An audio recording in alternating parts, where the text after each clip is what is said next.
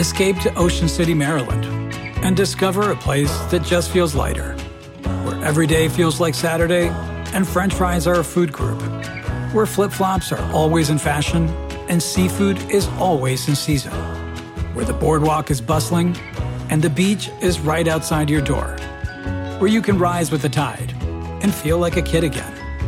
Ocean City, Maryland, somewhere to smile about. Book your trip at OCOcean.com. Okay, let's do some quick math. The less your business spends on operations, on multiple systems, on delivering your product or service, the more margin you have and the more money you keep. That's obvious. But with higher expenses on materials, employees, distribution, and borrowing, everything costs more. To reduce costs and headaches, smart businesses are graduating to NetSuite by Oracle. Here's the thing. Information is power. Information is money. Literally, the currency of today's world of entrepreneurship is information. And if you could bring all of the information about your business into one dashboard, this is incredibly valuable. NetSuite is the #1 cloud financial system, bringing accounting, financial management, inventory, HR into one platform and one source of the truth about your business. With NetSuite, you reduce IT costs because NetSuite lives in the cloud with no hardware required, access from anywhere. You cut the cost of maintaining multiple systems because you've got one unified business management suite. And you're improving efficiency by bringing all of your major business processes into one platform, slashing manual tasks and errors. This is so valuable. You just hit a button and you can see all the information about your business instead of having to call 5 different departments and get all these emails and put it all together and make sense of it. Over 37,000 companies have already made the move. So do the math, see how you'll profit with NetSuite. Backed by popular demand, NetSuite has extended its one-of-a-kind flexible financing program for a few more weeks. Head to netsuite.com/James. netsuite.com/James. netsuite.com/James.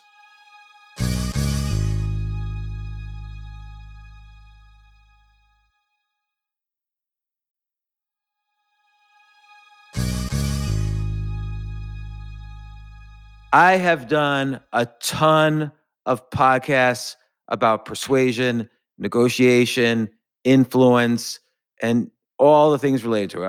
I've talked with everybody from Robert Cialdini and his book Influence, Bill Batiste, the Power Bible, on and on. And I've written a lot about negotiation and persuasion. I wrote about this in Choose Yourself, Reinvent Yourself, Skip the Line.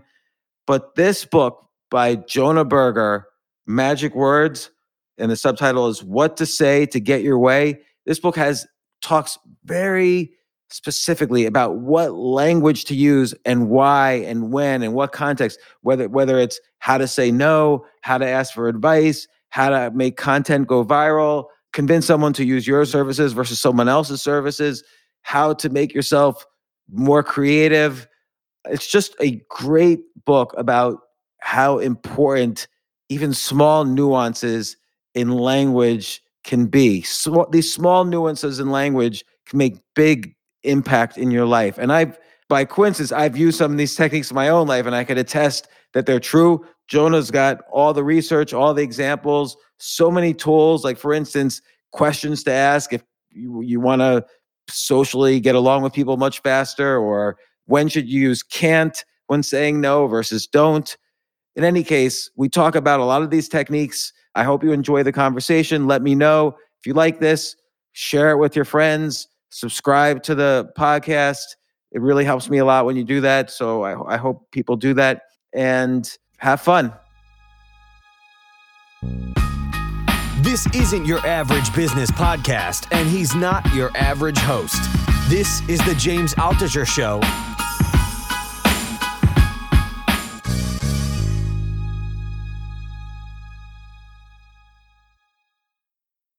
Jonah, I don't know if you remember, you were on the podcast way back. I think it was 2015 or 2016 for Contagious. Yes. How are things going? Good. And I think you also were nice enough to have me back a couple years ago for the Catalyst. So we've Yeah, the talked a few Catalyst. times before, and I remember it as always far-ranging and fun. So I'm looking forward to the same thing today. Excellent. Well, I really enjoyed Magic Words. All your books are sort of about persuasion, viral content, basically how to use language in a weird way to manipulate people. And I don't mean that in a negative way. You want people to use language effectively, like how language is intended to be used.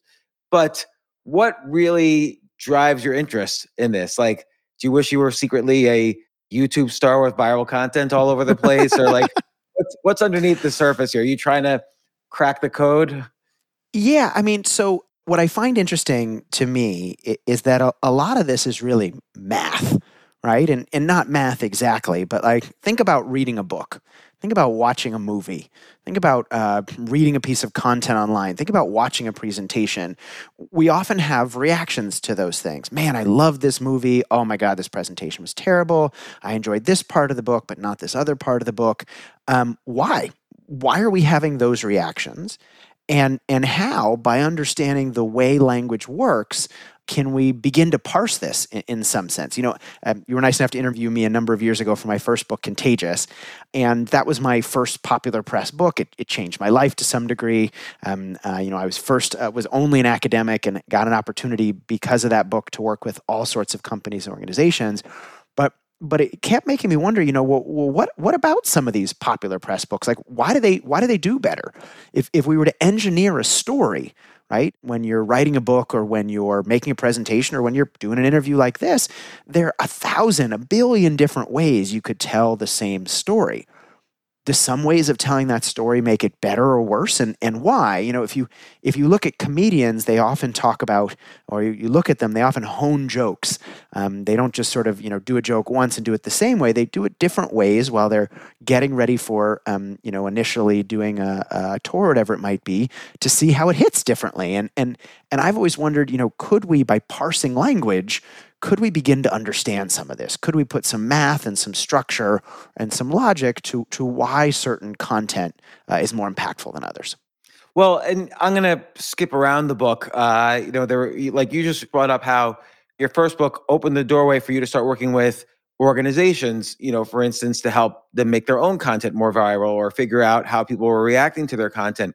And, about 2/3 of the way through the book, you described this one scenario where you found that when companies use the word you instead of an abstract third person, they got more response. For instance, here's 5 ways to lose weight might not work as well as here's 5 ways There's 5 how ways you can lose weight.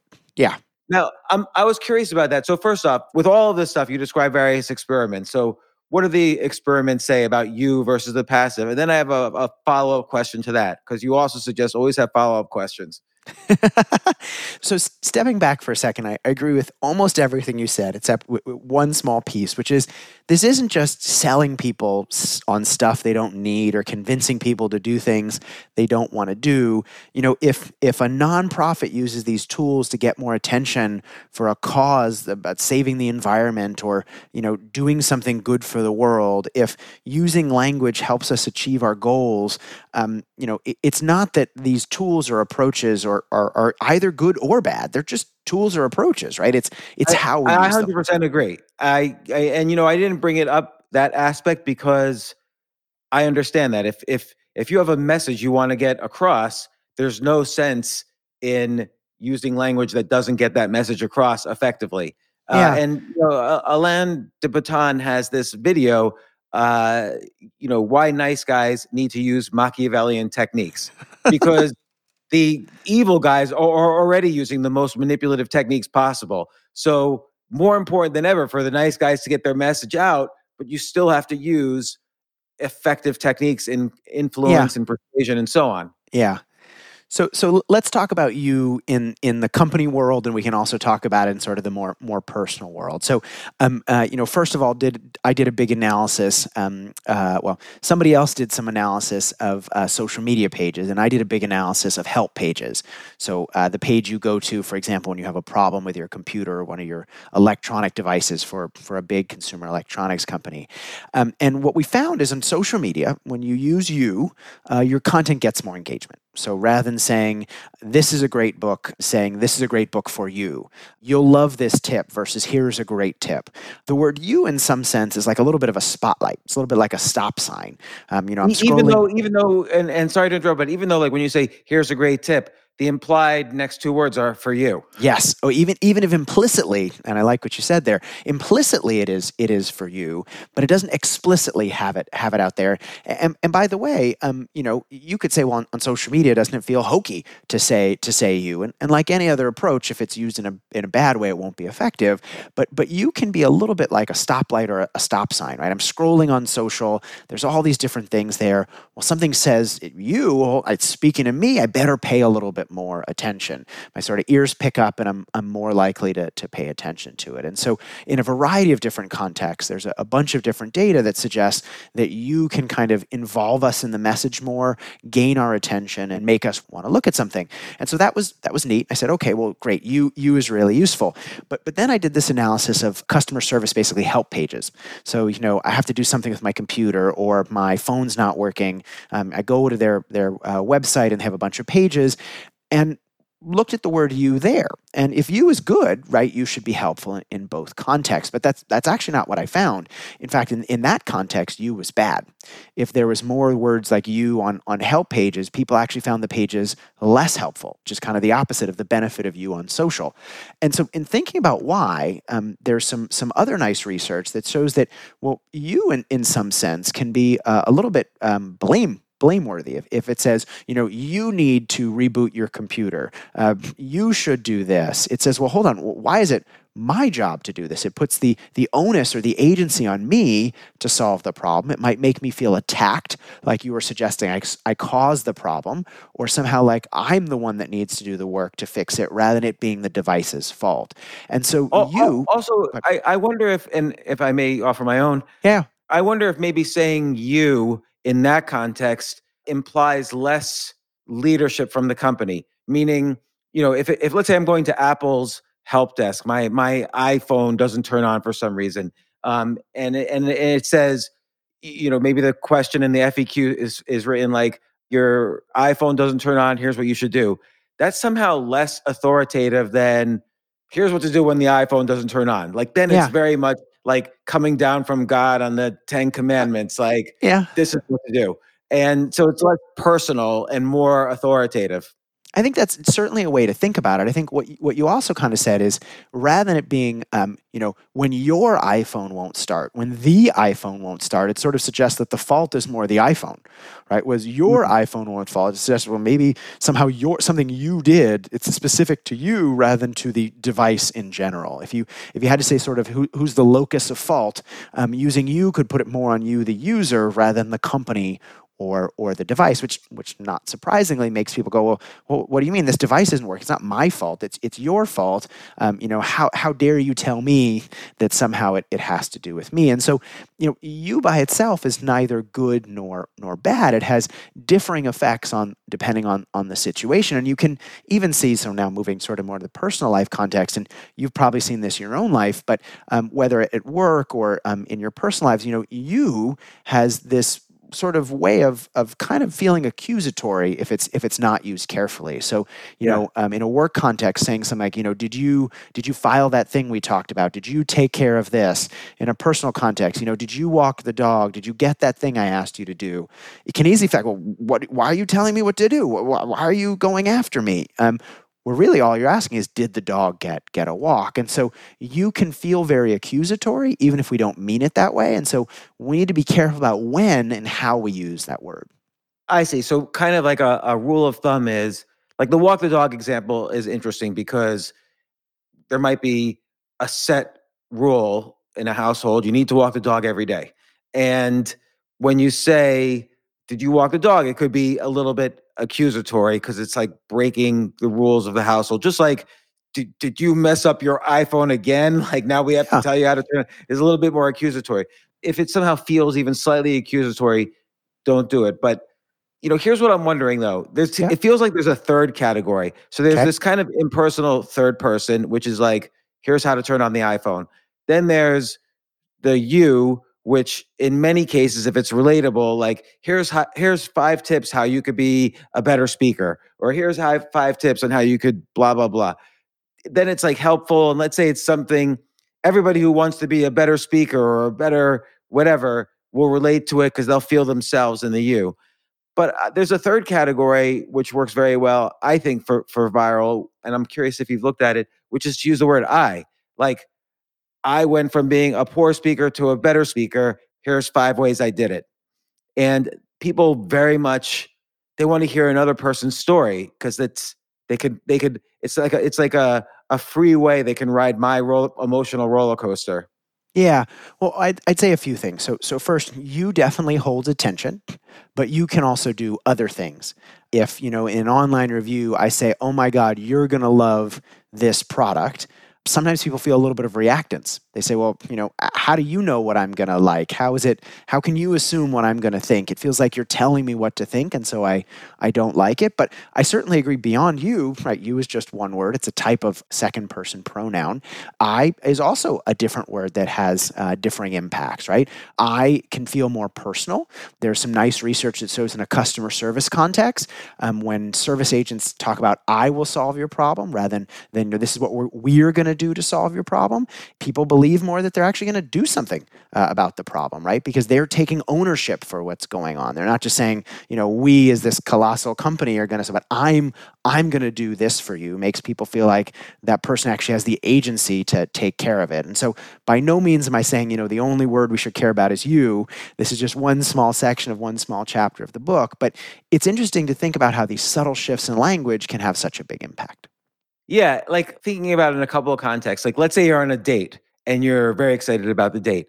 If the person you're on the date with keeps saying, oh, I like these people or I like this movie, that could feel a little narcissistic.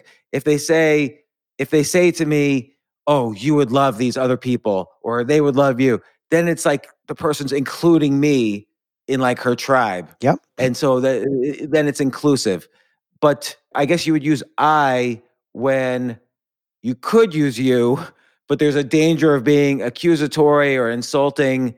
And so I kind of takes the responsibility first and lets you decide if you're going to ride my roller coaster or not. Yeah, and even Like, take something. if I went up to you, let's say I was your boss, and I went up to you in your cubicle and I said, Jonah, did you shit in your pants again today?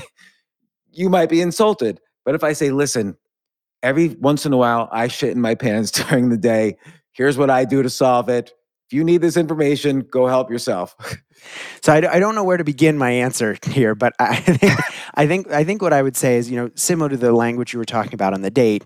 First, we do actually find in conversation that conversations last longer when we don't just talk about ourselves, but people use words like you, right? It brings in the audience. But when making recommendations, you can be a little bit dangerous. It can evoke reactance. And so rather than saying, you'd love these people, something like these people are great, right? It indicates that, I have a certain attitude towards these people, but I'm not being prescriptive or telling you how to feel about it. I mean, a lot of these techniques, and yes, the you word is only one. There's a billion chapters in the book. We're going to get to them. But a lot of the techniques in the book are kind of related to in-group, out-group bias and how much you want to create an in-group with the people you're talking to, or how much you have to be careful about being out-group. So, for instance, you mentioned comedy as an example, and that's related to one of the final chapters in the book about similarity. Like, it's always good in conversation to point out similarities and people relate to that. Like, there's studies that show even if you and I had the same initials, we're kind of more inclined to be kind to each other than if we had different initials, which is a weird result. But if in comedy, you always want to, when you're doing crowd work, when the comedian's talking to the crowd, you're always trying to find similarities, because then if they're in the same tribe as you, they're more likely to laugh at your later jokes. And I think this works really well in negotiation and conversation, and you point this out as well. But this you versus not you is also a matter of deciding how much you want to include the reader in your tribe. When it's you, it's like kind of assuming you're in the same tribe. When it's more third person, that maybe is better to use when, hey, I'm in the tribe of the authority and you're in the tribe of people who might need help from authority. So when you're trying to create distance, authority versus non-authority. Yeah, I mean, I certainly agree that some of the things relate to similarity and in-group, out-group. And I myself have done a bunch of research on those type of things. I wouldn't say, though, most of the book relates to that, right? So there's content, for example, on how asking people to be a helper rather than help makes them more likely to do what you ask them to do. And that's certainly... Oh, that was fascinating, actually. Can you describe that one? Okay, sure. So one of the chapters is about agency and identity, the language of agency and identity. And so language not only sort of provides information, but it suggests who we're talking to or what identities they might hold. And often as individuals, we're trying to get someone else to do something. We might ask someone to help us out, help us do something. Or if we're a nonprofit, we might ask for something as well. We might say, hey, can you turn out to vote? Please help us and go vote. And we often use verbs like help or vote to encourage people to do something, but it turns out a small difference, a very subtle difference in language can have a big impact. They did a study, for example, many years ago, where they asked kids to help clean up. It's a mess in a classroom, and they said, hey, please help clean up. And for some students, they said exactly that, please help clean up. But for other students, they said, hey, please be a helper and clean up. Now, help and helper are almost identical, right? One just adds ER on the other end. And so you would think, well, not going to matter, but it had actually a 30% increase in the percentage of students that helped. And you could say, well, maybe that's just, kids and classrooms. How does this really matter? Well, there's another study that was done more recently where they mailed thousands of voters requests to vote. So sort of a get out the vote type initiative. And for some people, they said, hey, please vote. And for other people, they said, hey, please be a voter. Again, infinitesimally small difference, right? Vote versus voter, one just adds an R on the end of what's already there, but they found that led to about a 15% increase in the percentage of people that turned out. And the reason why is pretty simple, which is that we can use language to describe characteristics or actions, or we can use language to describe identities. So I could tell you that I have a friend who runs, for example, or I could tell you I have a friend who is a runner. If you had to guess, if I said they run versus they are a runner, in which case do you think they run more? If I said they run or I said they are a runner? Probably a runner, because I'm thinking the person does it every day, so he's good at it. It's a stable trait, right? That's a case where you turned an action, running, into an identity, being a runner. And it turns out that when we use identities, nouns to describe people, they're a dog lover rather than they love dogs. They're a runner rather than they run. Those aspects seem more lasting. Right? It's not just something they do, it's something they are, and so that thing will be more persistent. But what that means is by taking actions like running, like helping, like voting, and turning them into identities, like being a runner, being a helper, being a voter, as long as those identities are desirable, we can motivate people to do what we wanted them to do by turning them into actions. So people say, oh, voting is great, but wait, this is an opportunity to be a voter?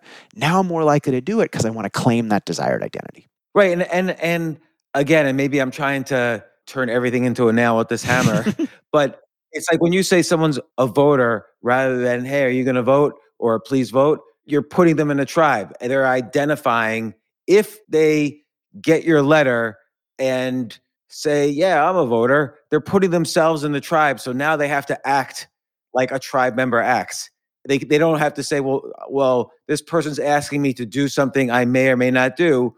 They're first identifying with some, identity you're giving them, and then their brain is doing the rest of the work. Yeah, do I want to hold this identity? And if so, I want to take the action. And what you're right about is because it's about identity, right? If it's about a negative identity, the opposite happens. So, if I said which is worse, losing or being a loser, you said, oh my God, being a loser is much worse. And it's a stable trait. Same, which is worse, cheating or being a cheater? Well, being a cheater is much worse. And so research actually finds that, in a classroom setting, if you're trying to get people not to cheat, rather than tell them, well, don't cheat, telling them don't be a cheater, right? When cheating is now a thing that indicates that I'm a cheater, I'm now much less likely to do it because I don't want to hold that undesirable identity. And so I think this is neat in a number of ways, right? One, we can use it to sort of influence or persuade others, but we can also use it to make ourselves portrayed as one way or another. If we're writing a resume, for example, rather than saying we're hardworking, saying we're a hard worker will suggest that trait is more long-lasting and more general. Rather than saying, we're creative or we're innovative, saying we're a creator or we're an innovator will suggest those things are likely to last and stick around. So same thing with motivating teams, right? Rather than saying, hey, I want you to lead more, say be a leader, right? As long as it's desirable, people will be more likely to take that action.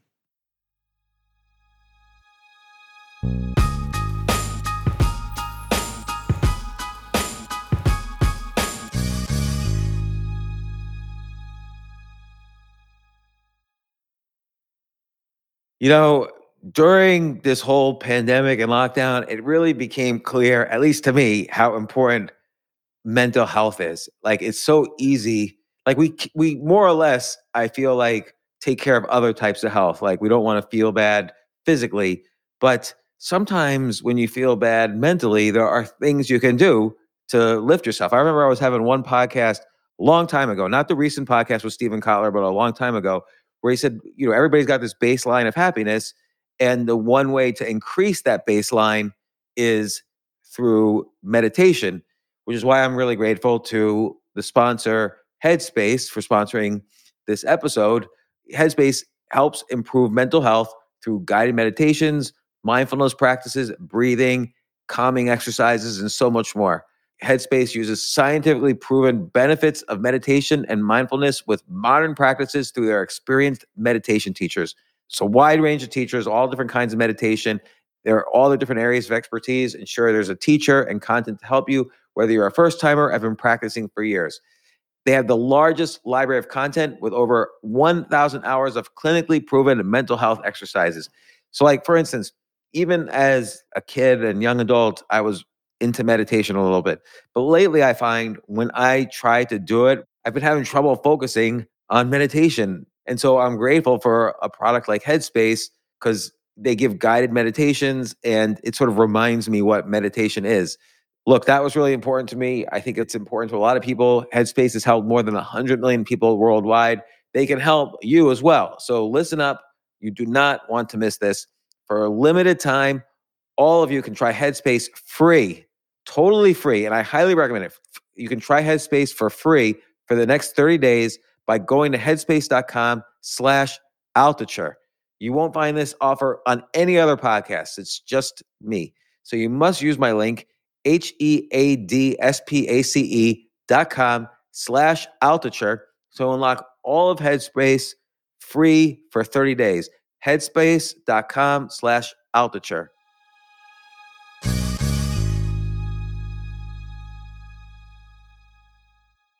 I have to say, Airbnb has changed my life.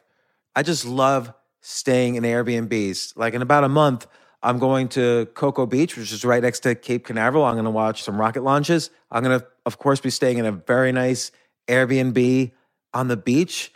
And it's just such a great experience. Like, the whole world is available to us now because of Airbnb.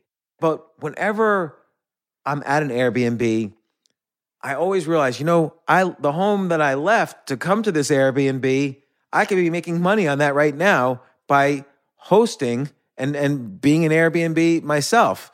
So, and I've known people, I had a friend who basically, made a living from turning his home into an Airbnb.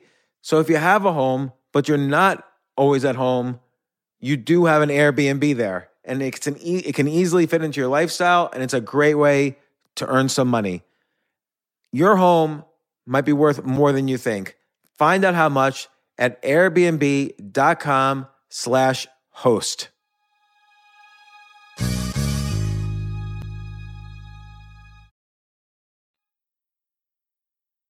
So let me ask a question. Have you used these techniques, like, for instance, with your students in the classroom or in organizations that you've spoken with? This technique in particular, let's say you were motivating, or let's say you were telling your students not to cheat. Have you found personal success with this particular technique? There are so many different techniques in the book. I think right now we're talking about the first chapter. And in the first chapter alone, there are probably 5 different buckets of approaches that people can use to increase their impact. I've used the help be a helper with my kids and have certainly seen that to work better. Yes. That's so interesting. I can't recall if I've ever tried that with my kids. Kids are a great laboratory for They this are a sort of great thing. laboratory. Yes. What I've used with my kids that has worked is saying something like, instead of saying you shouldn't do this, I say something like, I'm disappointed that this happened. And then they feel really bad that they disappointed me. Yes, and so I hear you. There is some work though that shows that the danger of doing that is now they're not doing the thing not because they think it's bad, but because they don't want to disappoint you. And so I think one of the great challenges of being a parent is, in some sense, you want to instill someone with a value system without telling them what to do, right? You want to figure out a way to have them come to that conclusion on their own without being told to do it. Because if they're doing it because you told them, well, now when you're gone, if you say don't eat junk food because it'll be bad for you, and they say, okay, I'm not doing this because dad told me to. Well, now when dad's not around, I don't have to do it anymore. Whereas I decide that junk food's not so good. When if I come to that place on my own, then I'm much less likely to do it even when no one's around. So the challenge I find with being a parent as well is how you instill that value system without being too pushy. That's great. So like, for instance, let's say you want them to eat healthy foods. You could say, look, unhealthy people have miserable lives and die younger. And if you eat this junk food, you'll be an unhealthy person, as opposed to saying, don't eat this food because it's unhealthy. Well, or saying, hey, how does this make you feel? Right? Like, yes, it's maybe delicious now, but how does your stomach feel later? Do you feel like you have a lot of energy? Do you feel good? And if and again, not telling them what to think, but encouraging them to realize, well, does this make me feel good or not? And if it doesn't necessarily make them feel good, they've come to that conclusion on their own. This works even, I mean, have some discussion in the book about self-talk.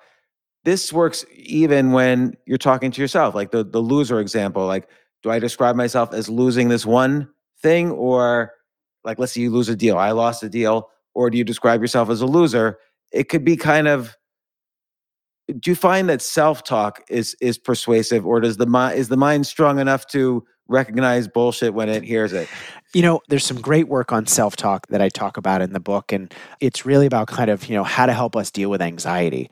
Often we're in a situation, we're about to give a presentation, and it's a big, important presentation, or, we're turning something in and it feels like a lot of pressure. And so we may feel very, very anxious, and obviously anxiety doesn't necessarily help us perform at our best.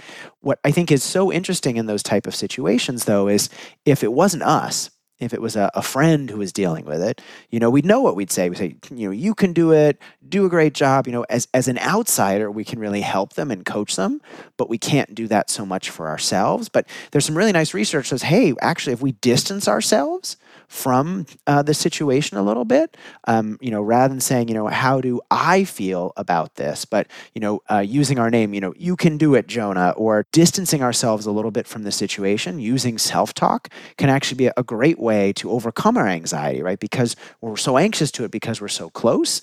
But by using language that makes us feel a little bit further away, a little bit more distant, almost like we would coach another person, it can help us remove that anxiety and perform better. So distancing, plus I think this concept of identity versus action would be great to use. Like, instead of saying, I'm a winner, I could say, come on, you're a winner, or James is a winner. And then you could distance further, like people like James are winners. And I wonder, there's levels of distancing. Like, how do you know what's the right level of distancing to do? And should you include this idea of action versus identity in the self-talk? I don't know if I would necessarily mix those two things, but distance is certainly something that can be helpful when something is aversive, but it's not just that, right? So even take something as simple as what we should do in a given situation. We're often trying to solve a tough problem. We're often trying to be creative. We often kind of think about what should we do in that situation. Some nice research shows that if we actually think about what we could do, so changing the word should with the word could, that helps us think a little bit more creatively because it helps us think beyond the situation we're in, right? What I should do really thinks about kind of rules and right answers and keeps us pretty close or nearby to what we're thinking about. If instead we think about what we could do, well, I mean, I could do a million things. Now, maybe not all of them are good ideas, but by thinking about what I could do, it actually helps us get to more creative solutions and become better problem solvers. And so even in something like being creative or solving problems, subtle shifts in language can have a big impact. Yeah, I was fascinated too by your the chapter on should versus could. Uh, and it seems very useful in business because I think of someone like Richard Branson, who he started hundreds of companies, and his very first company, of course, was like this little music magazine. So he could have, in his brain, he could have said to himself, "I'm a music guy. I'm a magazine guy. That's my business. That's my field." But and so when presented with an opportunity, he could say, "Well, I shouldn't do that. I'm just a music guy. I'm not an airline guy." And so instead of saying I should be a music guy, he says, "Well, I could also be an airline guy." I'm wondering if you know, like, there's always the research shows something, but and it's supports the claims. But I wonder if you could think of like real life examples in famous examples where it was really obvious they were using could instead of should to describe their decision making. Yeah, I mean, so this is why we analyze data in the field, right? So I haven't interviewed Richard Branson, so I can't speak to exactly what he did in his own personal life. But in another study where we were interested in kind of the language that makes movies more successful, we analyzed thousands, tens of thousands of movies, or similarly for songs. We did some work showing what language makes songs more successful. And so it's not just about one example. What I love about research is kind of, any one example can be right or wrong, right? Richard Branson might do something or he might not do something, but just because he did it doesn't mean that thing led him to be successful, right? There may be 10,000 people who did that same thing and failed.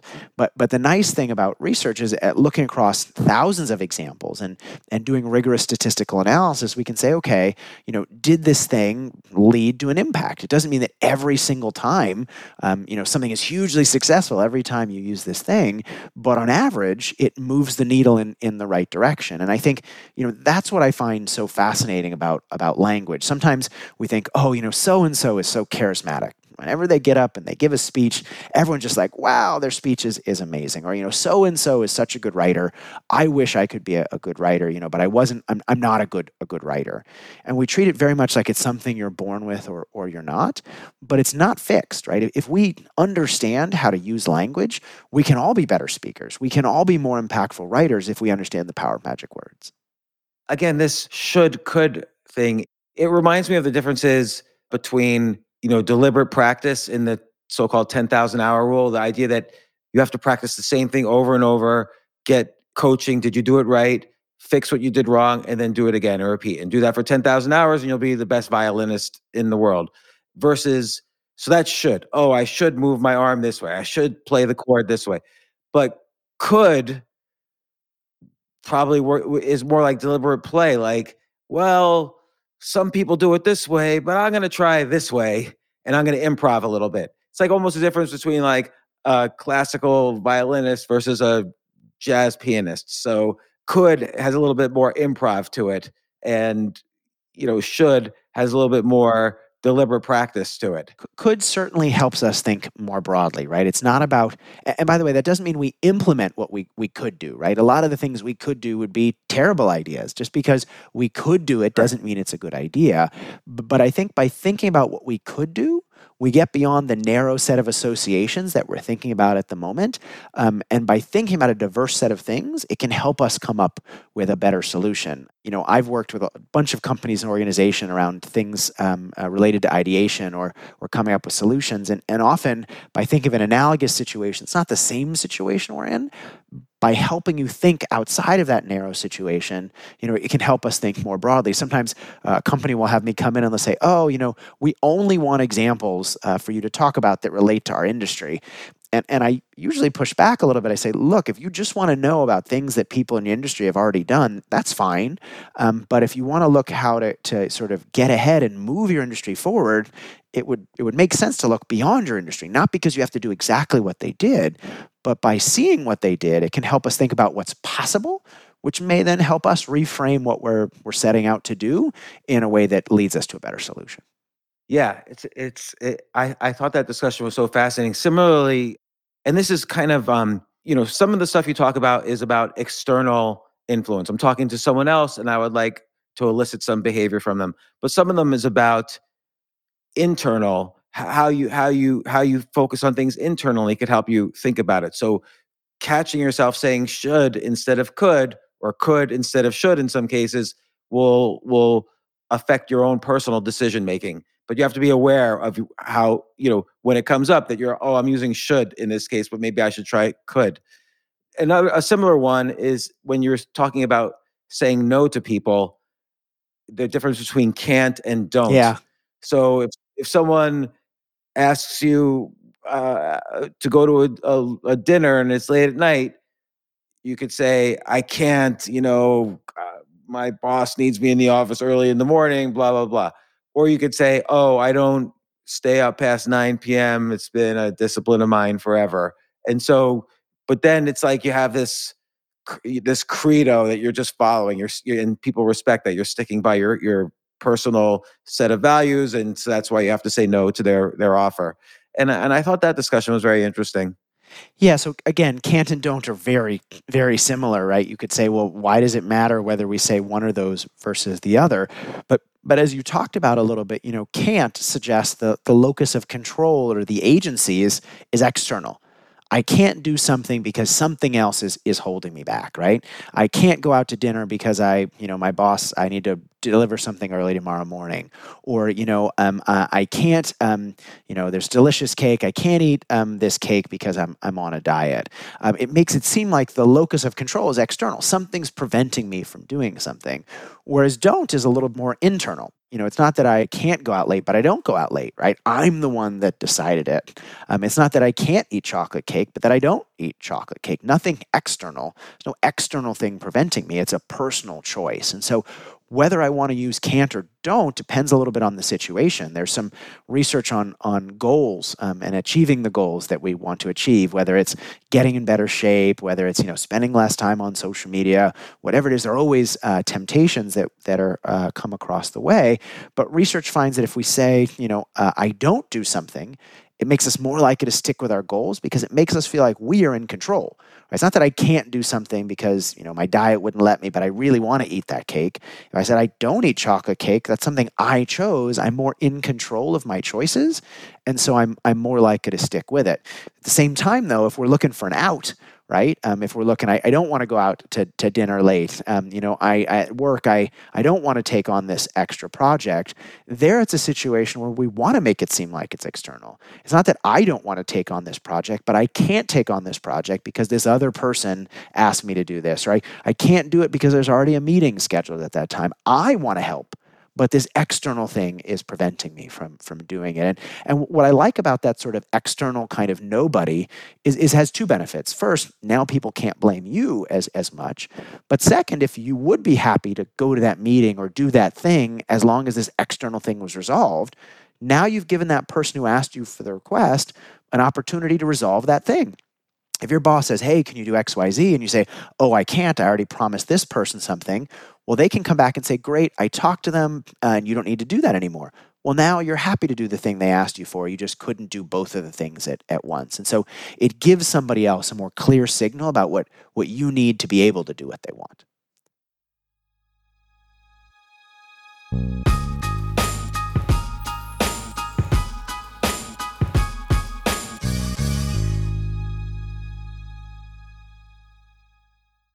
The famous Abraham Lincoln quote says, good things come to those who wait. I wonder, did he really say that? Jay, did he really say that? Can you look that up? Regardless of who said it, that's only part of the quote. The full quote is, good things come to those who wait, but only the things left by those who hustle. Well, if you're a business owner and want the best people on your team, the same applies. And listen, I've interviewed 1,500 people now and a lot of entrepreneurs. I can safely say the one thing consistent among all entrepreneurs and CEOs, the successful ones, is that it's all about the people you surround yourself. If you hire well, you're going to have a great business. And, thankfully, ZipRecruiter puts the hustle in your hiring so you find qualified candidates fast. This is so important, and I want you to try it. You could try it as a potential employer or employee. You could try it for free at ZipRecruiter.com/James. ZipRecruiter's smart technology finds top talent for your roles right away. Immediately after you post your job, if you're hiring, ZipRecruiter's matching technology starts showing you qualified people for it. And I will tell you that I signed up on ZipRecruiter as a potential employee. I just wanted to see how it works. And right away, it started matching me with really amazing potential employers. So give it a try at ZipRecruiter.com/James. Let ZipRecruiter give you the hiring hustle you need. See why 4 out of 5 employers who post on ZipRecruiter get a quality candidate within the first day. Just go to ZipRecruiter.com/James to try it for free. Again, that's ZipRecruiter.com/James. ZipRecruiter, the smartest way to hire.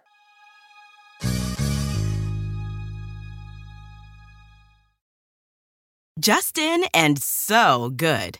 Thousands of summer deals at your Nordstrom Rack store. Save up to 60% on new arrivals from Vince, Rag & Bone, Adidas, Joe's, Marc Jacobs, and more. Great brands, great prices every day at Nordstrom Rack. But hurry for first dibs. Get your summer favorites up to 60% off at Nordstrom Rack today. Great brands, great prices. That's why you rack. Why do you think it's more personally pleasing to say, I'm not the type of person who does X. I don't do X. Somehow there's something pleasing and authentic about saying, I don't do whatever, so that you take responsibility. I'm not saying it's bad to say I can't, because sometimes you don't want, I can't go to your wedding because I have this other thing. Sometimes it's better to put the blame somewhere else, but it's also nice to say, I just don't go to weddings in Hawaii. I don't feel like taking the plane ride for 9 hours. So why do you think that the closer you place the onus on yourself, sometimes that is pleasing? Well, let's be careful. Pleasing to whom? Right? So it's certainly pleasing to the self, right? If I say I don't do this, it makes you feel like you have principles, right? I don't go to weddings that are more than 8 hours away. I never eat after 8 p.m., right? It's pleasing to us because it makes us feel like we are a principled person. We have rules that guide our life, and we live by this credo. I would be careful, though, of telling that friend, well, I don't go to weddings in Hawaii because I don't take flights that are longer than 9 hours. They'd say, well, why is it about how long the flight is? Isn't it how much our friendship is worth? And so I'd be a little bit careful at telling other people that we don't do things, but I agree it can make us feel good. I agree. And look, I've said I can't do X because of someone else a million times. Like, I'm more than happy to put the blame elsewhere as much as I can. But again, your book is such a great basket of tools. And again, a lot of it depends on context and situation, which tool you use and how you use it, and which you use can't versus don't, you should versus could. You could use all of these things. It just depends on context and situation. And you describe that, the pros and cons of each word in the book. One technique which I have found personally incredibly useful, which you describe in the book, is asking advice. This is like an unbelievably powerful technique. And so can you describe that one? Yeah. I think many of us, if not all of us, have this intuition that asking for advice is a bad idea. For a couple reasons, right? So whether we're dealing with a tough problem at work, whether we're having an issue in our personal lives, whatever it might be, we feel like asking for advice will be a burden on somebody else. Maybe they're busy. Who knows if they'll be able to help, or even worse, it'll make us look bad, right? Like if I'm at work and, I ask somebody for advice about how to do something, it makes it seem like I don't know how to do that thing. And so we often just say, well, I'll skip it, right? I don't want to look bad. I don't want to look incompetent. I want to look, non-knowledgeable. And so I won't ask for advice. But a good bit of research actually finds that the opposite is true. So they did an experiment, for example, whether they had people interact with someone else who they thought was a partner. It was actually a research assistant on a task. And as part of that task, the other person in the interaction either asked someone for advice or did not, right? So some people had a partner that asked them for advice, and some people had a partner who didn't.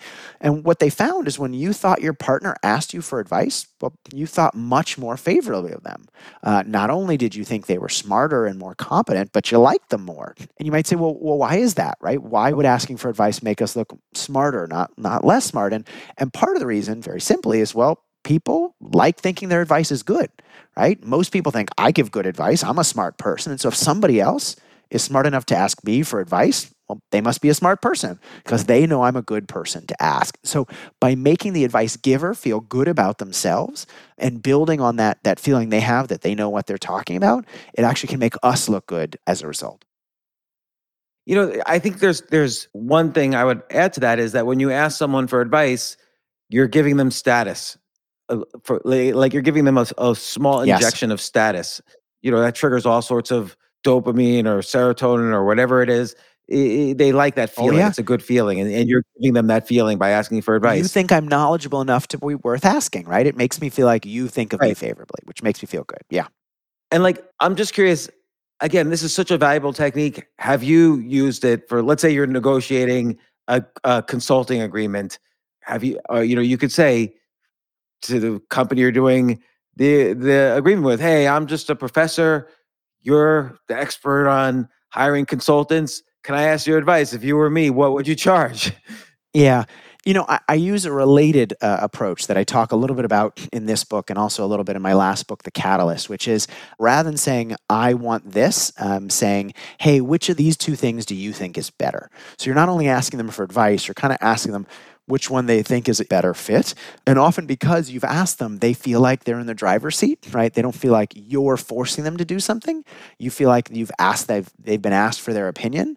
They think about which one they like better, and they end up being much more likely to go along. And so I think questions can be really powerful. There's a whole chapter on questions in the book, and I think often we think, well, questions are just about collecting information, but questions do a lot more than that, right? They shape what other people think about us, whether they like us or not. Asking certain types of questions, like follow-up questions, make us seem responsive, which make people like us more. Even the right questions can be used to deepen social connection. And so questions can be really powerful if we use them the right way. And by the way, you're right. I've neglected that section up to now. That is that section on questions is going to be my Bible for social interaction now. I needed that chapter more than anything else. From anything from meeting people to how to ask questions to the ideas behind asking follow-up questions. That is such a valuable section. Another section, and I know we're pressed for time, so I'll ask about this. You talk about how definitive one should be. So, for instance, it better, particularly for content, better to be definitive as opposed to hedging. And I agree, as a writer of many books myself, and many blog posts that have gone viral, for better or for worse, definitives go viral, hedges don't. And I've seen this over and over again, and I've given this advice. But describe a little bit what you mean and what you we're talking about here is the language of certainty or confidence. And one reason we think that certain people are more charismatic, or one reason that we listen to some people more is they just seem so certain, right? I love seeing this with politicians or sort of gurus or startup founders. You hear them talk and you go, if you look at the content of what they're saying, you go, why are people following this person? What they're saying doesn't make any sense. But if you look at the way they're saying what they're saying, they often speak with a great deal of certainty. They often speak like something is obvious or must be true, and anyone who thought otherwise would be crazy. And so it's hard not to, because they're so certain, because they seem so confident, it's hard not to be persuaded. And so research shows, for example, that in a financial advising capacity, people are more likely to choose confident financial advisors, even if they're advice is no better because they go, wow, this person seems like they know what they're talking about. And so hedges are one example of this. We often say something, and I hesitate here because if we looked at the transcript of this interview, I probably hedged a bunch, but people often say things like, I think this, or this may be true, or possibly that, or, this seems this way to me. And while we do this, because it's easy to sort of couch our language in one thing or another, it often undermines our impact. We've done a bunch of research in the context of hedges that shows that hedging makes us less persuasive because it makes us seem like we're less confident or certain about what we're talking about. And if we seem more certain, if we don't even know what we're talking about, why should anybody listen, right? Why should they follow us?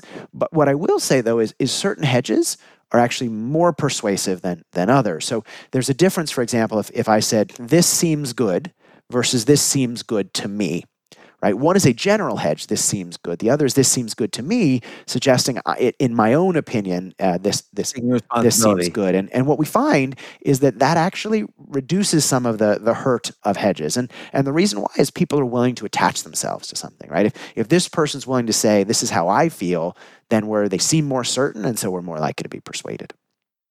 Well, Jonah Berger, author of Magic Words, Contagious, and The Catalyst, and so many other great books that we've spoken about. This book really is such a great guide to so many critical aspects of life, like how to best say no, how to have social interactions, how to influence people, how to make content go viral, and so many other, how to ask questions, so many other things. I can't recommend this enough. I've been taking notes. I've got half the book pages folded over. Thank you for writing this. Maybe you'll come back on again. I'm sure I'm gonna have even more questions. So maybe we can schedule another time when you come on and we could keep talking about it. But thank you so much for coming on the show once again. And the book is Magic Words. What day is it released? March 7th. March 7th. Okay, great. Well, great book. Congratulations. Thank you so much. Thanks for having me back. I really appreciate it.